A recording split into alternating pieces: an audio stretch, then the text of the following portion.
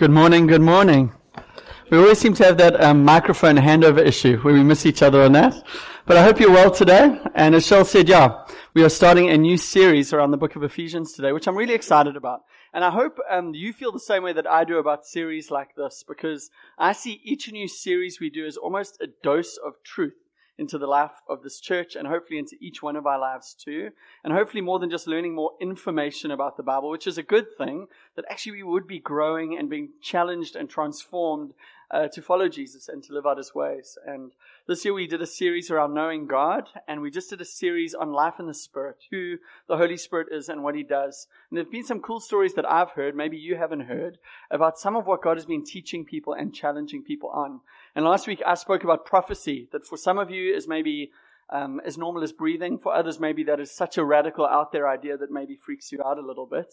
But I had such a cool moment afterwards. I was chatting to Eugene, who just led us in worship, and we were speaking downstairs, and Marika Klein came up to him and just said, "Eugene, I just want to be obedient to what I thought God was saying." And she shared this word or this encouragement with him, which tied in so well with something he'd been speaking to me about a month before. And I just thought, how cool is that, Marika's been provoked in a meeting like this with something God is saying to her, and she goes up to Eugene and shares that and encourages him in what God is saying to him and getting faith to live out God's will in his life. And I'm just hoping as we go through the book of Ephesians that this would be a similar thing, that there would be these doses of truth that would go into our hearts and minds and lives that would challenge and encourage and grow us as a community, not just to know the book of Ephesians, but to live it out, to be changed and to be transformed. And this morning we're going to start this book, but I want you to know, as I prepared for this, looking at the themes of the book of Ephesians and looking at Ephesus itself, I'm amazed at how relevant this letter is for us today. Now, I think some of you might be sitting there and you're going, what is an Ephesian? What is an Ephesus? Why are we doing this? You haven't read this book of the Bible, or you're new to the Bible or church or something like this. And when I tell you that this is a letter written to a church 2,000 years ago, you're going to go, cool, that sounds like a waste of the next half hour of my life. But I think as you look at some of the themes that we are going to cover in this series, you're going to see how this letter is so relevant for us in Durban today. Let me tell you why. Ephesus was a harbor city in what is now modern-day Turkey, a city very much like ours geographically. It intersected a number of major trade routes, which made it this commercial center in what is now modern-day Turkey. And it really was the gateway to Asia, but from a biblical point of view, it would become something of a gateway for the gospel as people intersected in that place and met, and cultures and races and different backgrounds and people with very different stories came together in the city of Ephesus. So it was a very multicultural city, and it was the fourth largest city in the Roman Empire. It was kind of a big deal. About 500,000 people in the city at that time. Our city is somewhere between 3.2 and 3.5 million people, so we're much bigger. But that was the fourth largest in the empire. We're the second largest in the country and the third best known. I don't know if you've ever tried that with people from other countries. You say, Joburg, yes. Cape Town, yes. Durban? There's like a bit of a 50-50 hit rate whether they'll know it or not. But one of the things that research tells us about Ephesus is that the Ephesians worshipped up to about 50 gods and goddesses, which again sounds a little bit like Durban. It's many faiths, many different gods worshipped in the city that we're in. But Artemis or Diana was the favorite by far. In fact, in Ephesus was the temple of Artemis, which is going to pop up on the screen behind me now. This was one of the 7 wonders of the ancient world.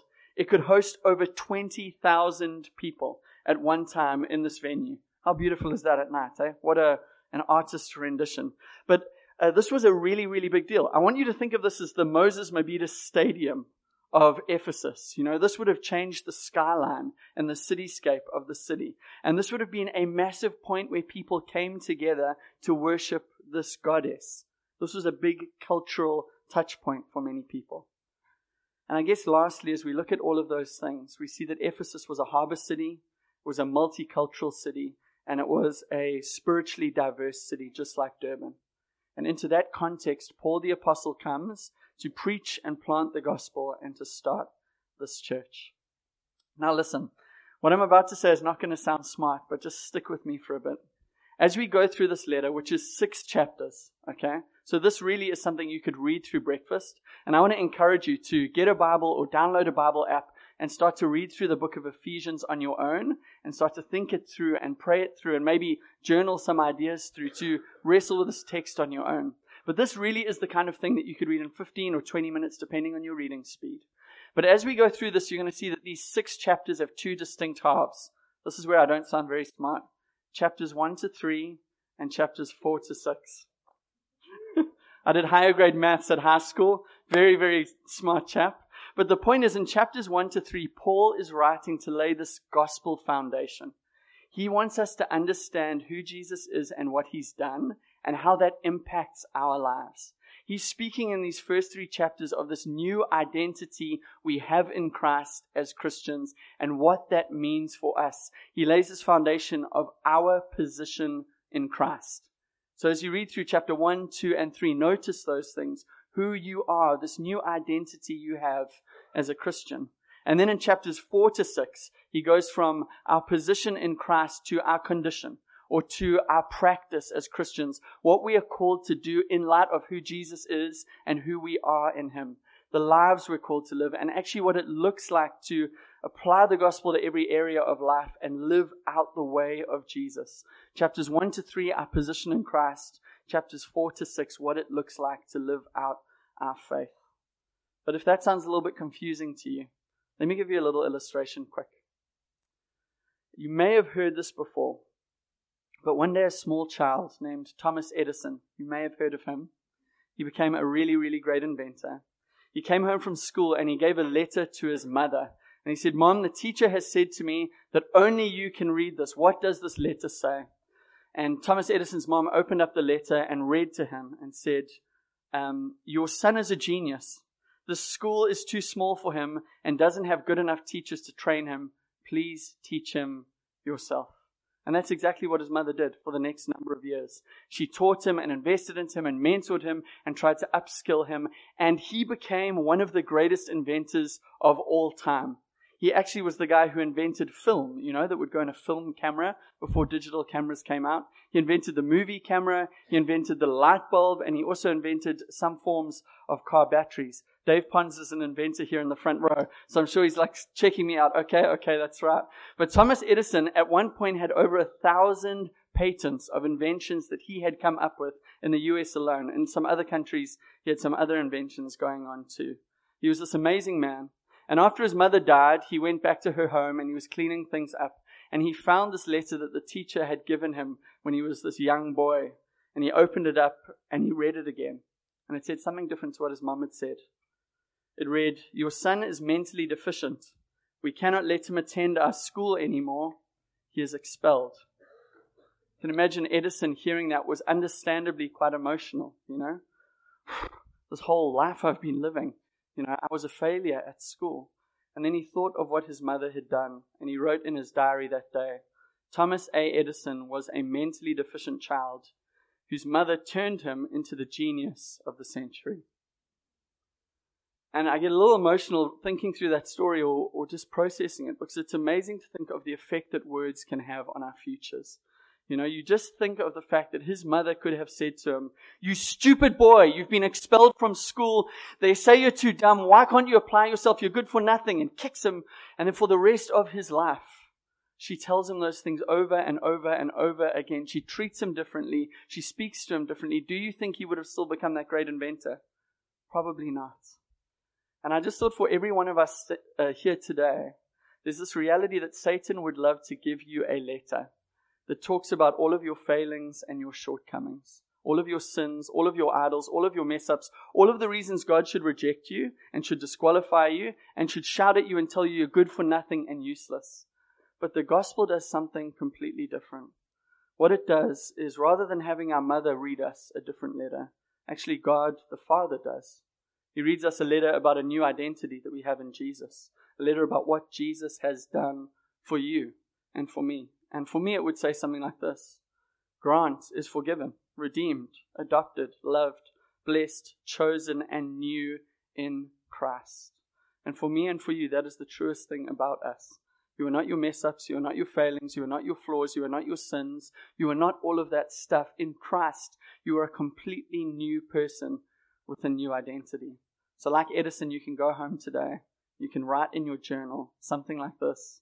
Grant Clark was an imperfect sinner, far from God, but Jesus, his Savior, changed his life and turned him into a completely new man. That's the good news of the gospel. That's the message we're speaking about here, how our identity can completely transform our destiny. What are the words that have shaped who you are today? What are the things people have said, or how you've seen yourself, or what you've believed about yourself that have shaped the man or woman you are sitting in this room today? That's what Paul's going to speak about a lot in the book of Ephesians. And he starts with these words in Ephesians 1, verse 1 to 2. Paul, an apostle of Christ Jesus, by the will of God, to the saints who are in Ephesus and are faithful in Christ Jesus. Grace to you and peace from God our Father and the Lord Jesus Christ. Now let's start with Paul there. Paul writes about himself and he says, Paul, an apostle by the will of God. I know we all come from different backgrounds, and some of you would come from church backgrounds where the word apostle was thrown around a lot. I know driving around Durban, you can go past some churches where there's a sign up and there's a picture of the leader of the church and it says apostle so-and-so or prophet so-and-so or someone else so-and-so, and titles become a big deal. And let's just put those things aside for a sec, because apostle very simply means sent one. That's the idea of that term from the Greek. A missionary sent out by God to preach and plant the gospel in different places, to plant and strengthen churches, to build gospel DNA and gospel foundations in churches and communities so that they can flourish and impact the world around them. That's what an apostle is. And Paul says, I am an apostle by the will of God. That's why he's writing to the Ephesian church, because this is his job description. But the cool thing kind of behind that idea, Paul, an apostle, is that he was not always that guy. In fact, Paul, just a little bit before, had been a Jesus hater, a church destroyer, a Christian arrester. He had lived his life to extinguish the Jesus message from the Roman Empire. That's what he went around doing. He had put people to death because they were followers of Christ. And now Paul, this apostle, is in prison in Rome. And he's writing this letter to this church that he loves because he's a completely new man. His identity has been changed in Christ. His priorities have become new in Christ. And even in prison, suffering for the gospel, he's not thinking about himself, but he's thinking about believers all around the empire. And he's writing these words from God to them to encourage them and build them up in the faith. He's been completely transformed by this Jesus message. You see, the gospel came and it disrupted Paul's life.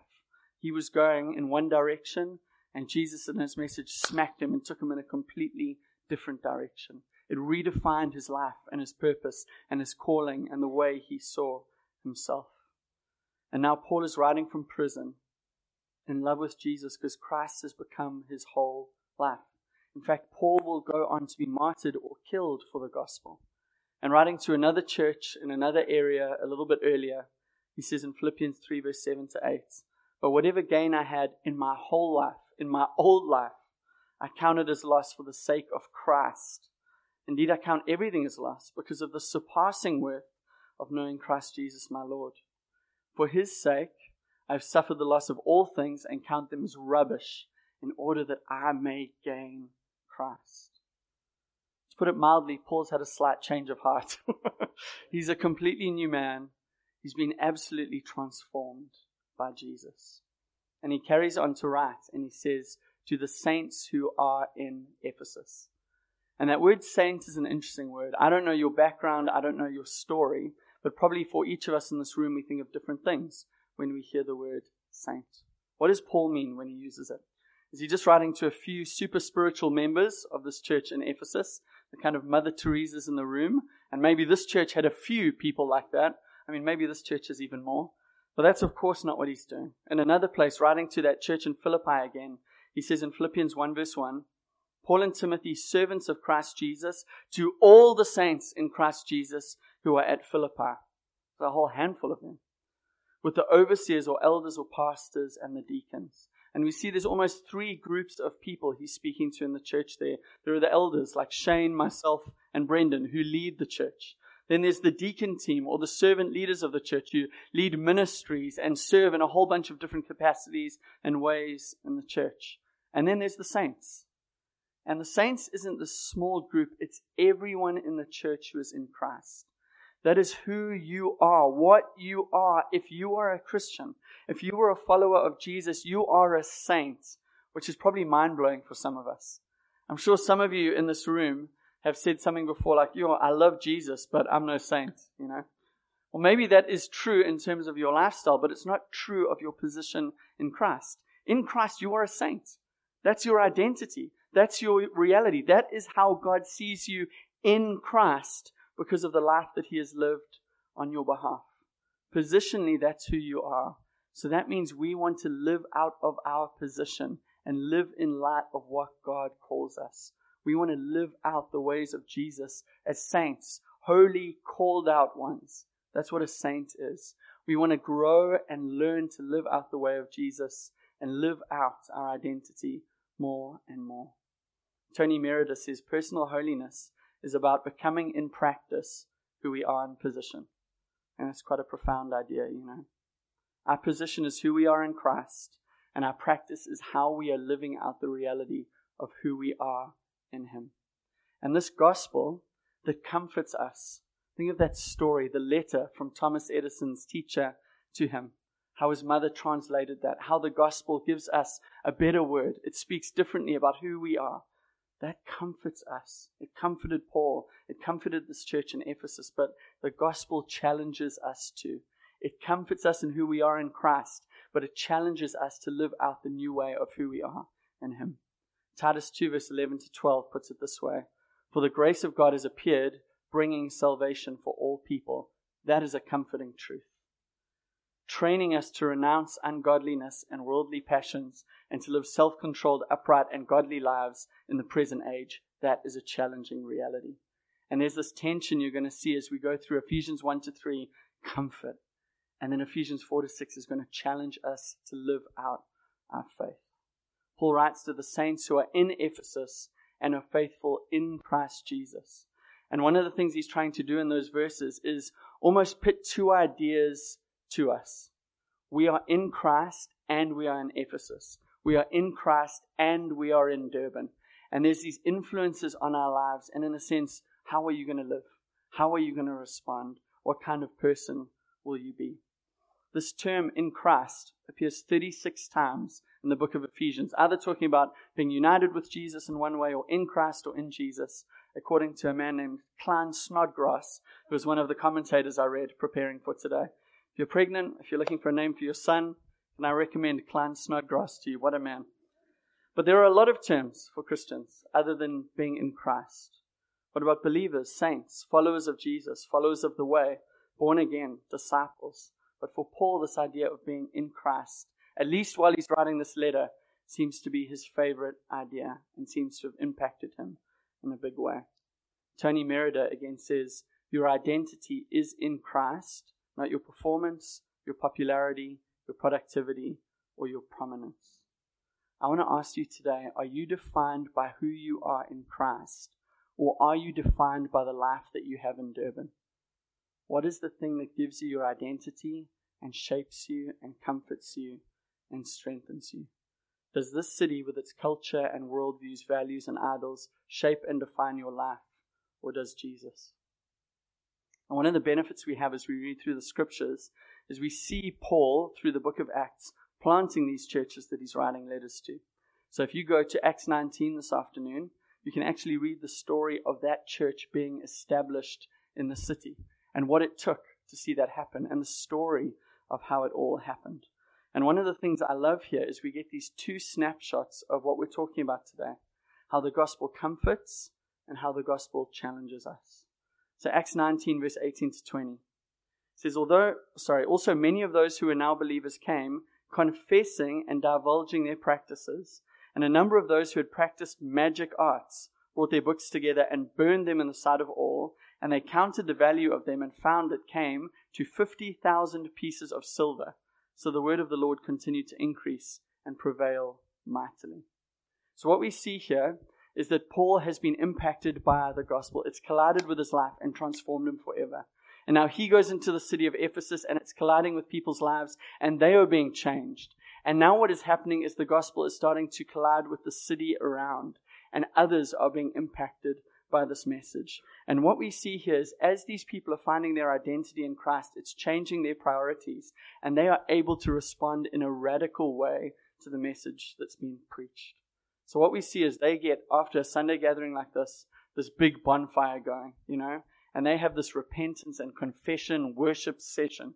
And they go outside and they get all of their valuable stuff, which is contrary to the way of Jesus, and they throw it in the fire. It happens to be a lot of books with probably spells and magic practices, maybe some powders and potions and things. They throw that all in the fire and they burn it as worship to God. And it comes to 50,000 pieces of silver's worth. So there's a bit of a debate about how much that would be. The lowest number I found was about 70 million rands worth of stuff. Imagine we did that after the service today. We're going to get a fire going out there. You guys go home. We'll meet up in an hour. We're going to burn everything from our old lives which is against the way of Jesus. It would be quite a radical moment, We don't literally need to do that. But I do think what this passage challenges us on is what are the areas in our lives that need to change in line of the gospel. The gospel is the soothing balm which comforts us and calms us, but it can be like a bit of a pumice stone or like sandpaper, abrasively scraping away at the sin and idols and parts of our lives which clash with the way of Jesus. And I want to ask you today, is there anything in your life that you need to throw into this figurative bonfire? Is there anything in your life which contradicts the way of Jesus that actually you say, I can't do this anymore? It's valuable, it's worth a lot, it's important to me, but it needs to go. What could that be for you? I wrote down some ideas. Maybe your job has become an idol for you. Maybe your relationship with a guy or girl has become an idol and you need to end it. Maybe for you, something you own is getting in the way of your faith in Jesus. Maybe for you, social media is something that you just can't go on without coveting and feeling anxious and feeling discouraged and not feeling good enough. So you need to throw that in this figurative fire. Maybe there's something in your life which you just know is something you are clinging to more than Jesus for your identity. And you go, I need to throw that into the fire. I need to give that up. I can't have that in my life anymore. Is there any decision or change you need to make to follow Jesus wholeheartedly and faithfully? Because this gospel of grace that comforts us is also the gospel of grace that challenges us. Paul's life has been transformed by the fact that he is in Christ. And as he faithfully preaches and lives out this message, what happens from time to time is he goes into a place, and as he shares it, people don't like the challenge part of the message, They push back against the challenge part of the message. And in this city, there's a riot that is kicked up by the message and the challenge that comes on people's lives. Acts 19, verse 23 to 27. It says, about that time there arose no little disturbance concerning the way, which is what the early Christians or the early church was called, the way of Jesus. For a man named Demetrius, a silversmith, who made silver shrines of Artemis, brought no little business to the craftsmen. These he gathered together with the workmen in similar trades and said, men, you know that from this business we have our wealth. They were making a lot of money off of these idols that they were making out of silver. And you see and hear that not only in Ephesus, but in almost all of Asia, this Paul has persuaded and turned away a great many people, saying that gods made with hands are not gods. And there is danger, not only that this trade of ours may come into disrepute, impacting their work, but also that the temple of the great goddess Artemis may be counted as nothing, and that she may even be deposed from her magnificence, she whom all Asia and the world worship. The gospel is causing this disturbance in the city. People are responding, and you see what's starting to happen is actually the gospel is challenging structures of society and worldviews and culture, and people are responding to it. So this temple of Artemis that we spoke about, the seventh wonder of the world that's able to host 20,000 plus people, is not seeing as many people through their doors as they used to. All of these people who make their living through making these silver shrines and idols, all of a sudden are not selling as many idols as they used to. And they find that people are talking less about Artemis on the street and more about Jesus. The cultural tide is changing. And these people are not too happy about it. So what's going to happen? The people are missing the good old days. The people are missing what it used to be like. The people don't want to change. The people don't want to adjust. And this riot starts in the city of Ephesus. And in Acts 19, verse 34, we read this. But when they recognized that he was a Jew, this is someone speaking to this crowd, this rioting group trying to calm everything down. When they recognized that he was a Jew, for about 2 hours, they all cried out with one voice, "Great is Artemis of the Ephesians. Great is Artemis of the Ephesians. Great is Artemis of the Ephesians." And they just went and went and went. I mean, we sing for about half an hour on a Sunday, and we sing a bunch of songs. And I know some of you guys, you're like, "Oh, Eugene's doing that chorus again. Oh my gosh, like, can we move it on to the next song, you know?" For 2 hours straight, these people just chanted, "Great is Artemis of the Ephesians," over and over and over and over again as this war with the message of Jesus that is being preached. They didn't want to change. They wanted to hold on to Artemis. And I think there's a huge challenge for us in that. I don't know if you've ever stopped and thought of the things in our culture and society that the gospel challenges, that the gospel abrasively rubs against. And if you were to look at our city and think of the message of Jesus spreading, what would Durbanites chant? Great is of the Durbanites. What are the things that our city holds to rather than Jesus? I read a book last year or the year before called The Spirit of the Cities. It wasn't a Christian book. It was a sociological book written by these two guys who seem to have a great life. Basically what they did is they went to 10 cities and they walked the streets and they just looked at things and wrote down what they saw in their notebooks. And they tried to observe what was at the center of these cities. What drove these cities? What was everything gathered around and centered around? And then they wrote 10 chapters on each of these different cities that they found interesting. Sadly, no African cities, so that was terrible. But they spoke about Hong Kong, and they said the spirit of Hong Kong is money and materialism. And I got to go to Hong Kong about 4 years ago, and we were sitting on a boat with Shell's sister, who at the time wasn't a Christian, and she said to us, "You know what? The God of Hong Kong is money." She could see it, you know. As an outsider coming into the city, she could see everyone is driven by money. Everyone wants to earn more and have more and do more. This is what pulses through the city of Hong Kong. These guys say that New York would be ambition. Imagine New Yorkers in Times Square standing in front of that big screen just chanting, "Great is the ambition of the New Yorkers. Great is ambition of the New Yorkers." And they go on, they say Montreal's heart would be language, Oxford would be learning, Paris would be romance, Jerusalem would be religion. I wonder about Joburg and Cape Town and Durban. What would be the thing that everything pulsates around or is shaped by? I've chatted to quite a few people and quite a few pastors thinking, how does the gospel challenge our city? And obviously there are many ways. But I think probably the root idol, the root thing that we worship in the city of Durban would be comfort and lifestyle. I think that's something that we would chant, "Great is the lifestyle of the Durbanites. Great is the comfort of the Durbanites." We don't want to give that up. We don't want that to change. We like what we've got. And the challenge for us as we read a passage like this is we look and we think to ourselves, as we follow Jesus, is it ever possible that actually we put comfort before following him? Or as we hear his teachings and some of them are challenging, we actually think, I would rather have the lifestyle that I want rather than the things Jesus is calling me to. Or maybe on top of that, almost everyone says Durban is this laid-back beach town. You know, we were chatting to a Dutch woman last night who's lived in Cape Town for 9 years. She said, whenever I come to Durban, I can't believe it's more laid-back than Cape Town, you know. Maybe almost the laid-backness of Durban forms a spiritual apathy in our own lives, where we just go, I just want to chill, you know. I don't want to follow Jesus. I don't want to obey his word. I just want to be laid back. Paul is writing and saying, you are in Christ and you are in Durban, but has Durban gotten into you or not? And Harbour City for us, as we go through this book of Ephesians, this is a mini theology book that is going to teach us a ton of different stuff about what the gospel has to say about the relevant conversations going on in our city at the moment. And it's going to show how the gospel disrupts these ideas with grace and power. Next week, we'll be looking a bit more at the gospel and identity. This book covers the church and the mission of the church, what the gospel has to say about racial reconciliation, what the gospel says to marriage, parenting, family, and work.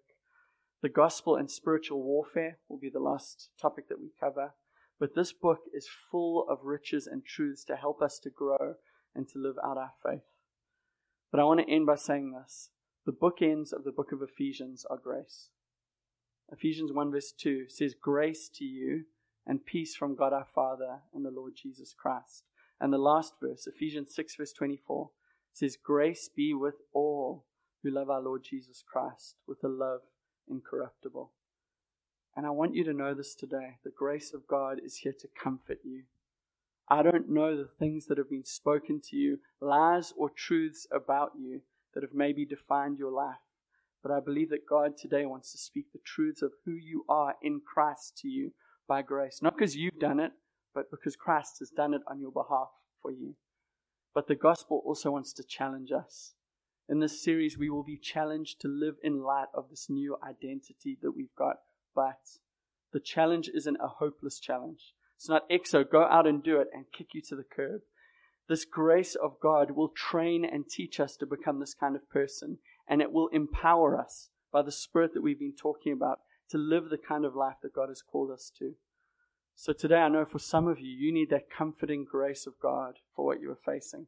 For some of you today, maybe it's the day you begin a journey of following Jesus and you lay your sins down before Him and you know that He will not hold that letter up against you, but He will speak new words to you of identity in Christ. And for others, maybe you know there's some things that you need to throw in the bonfire.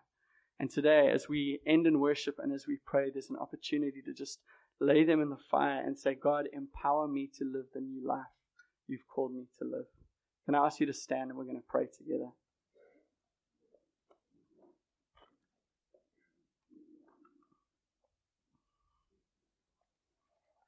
If you don't mind closing your eyes, we're kind of an eye-closed praying and worshiping church if you're down with that.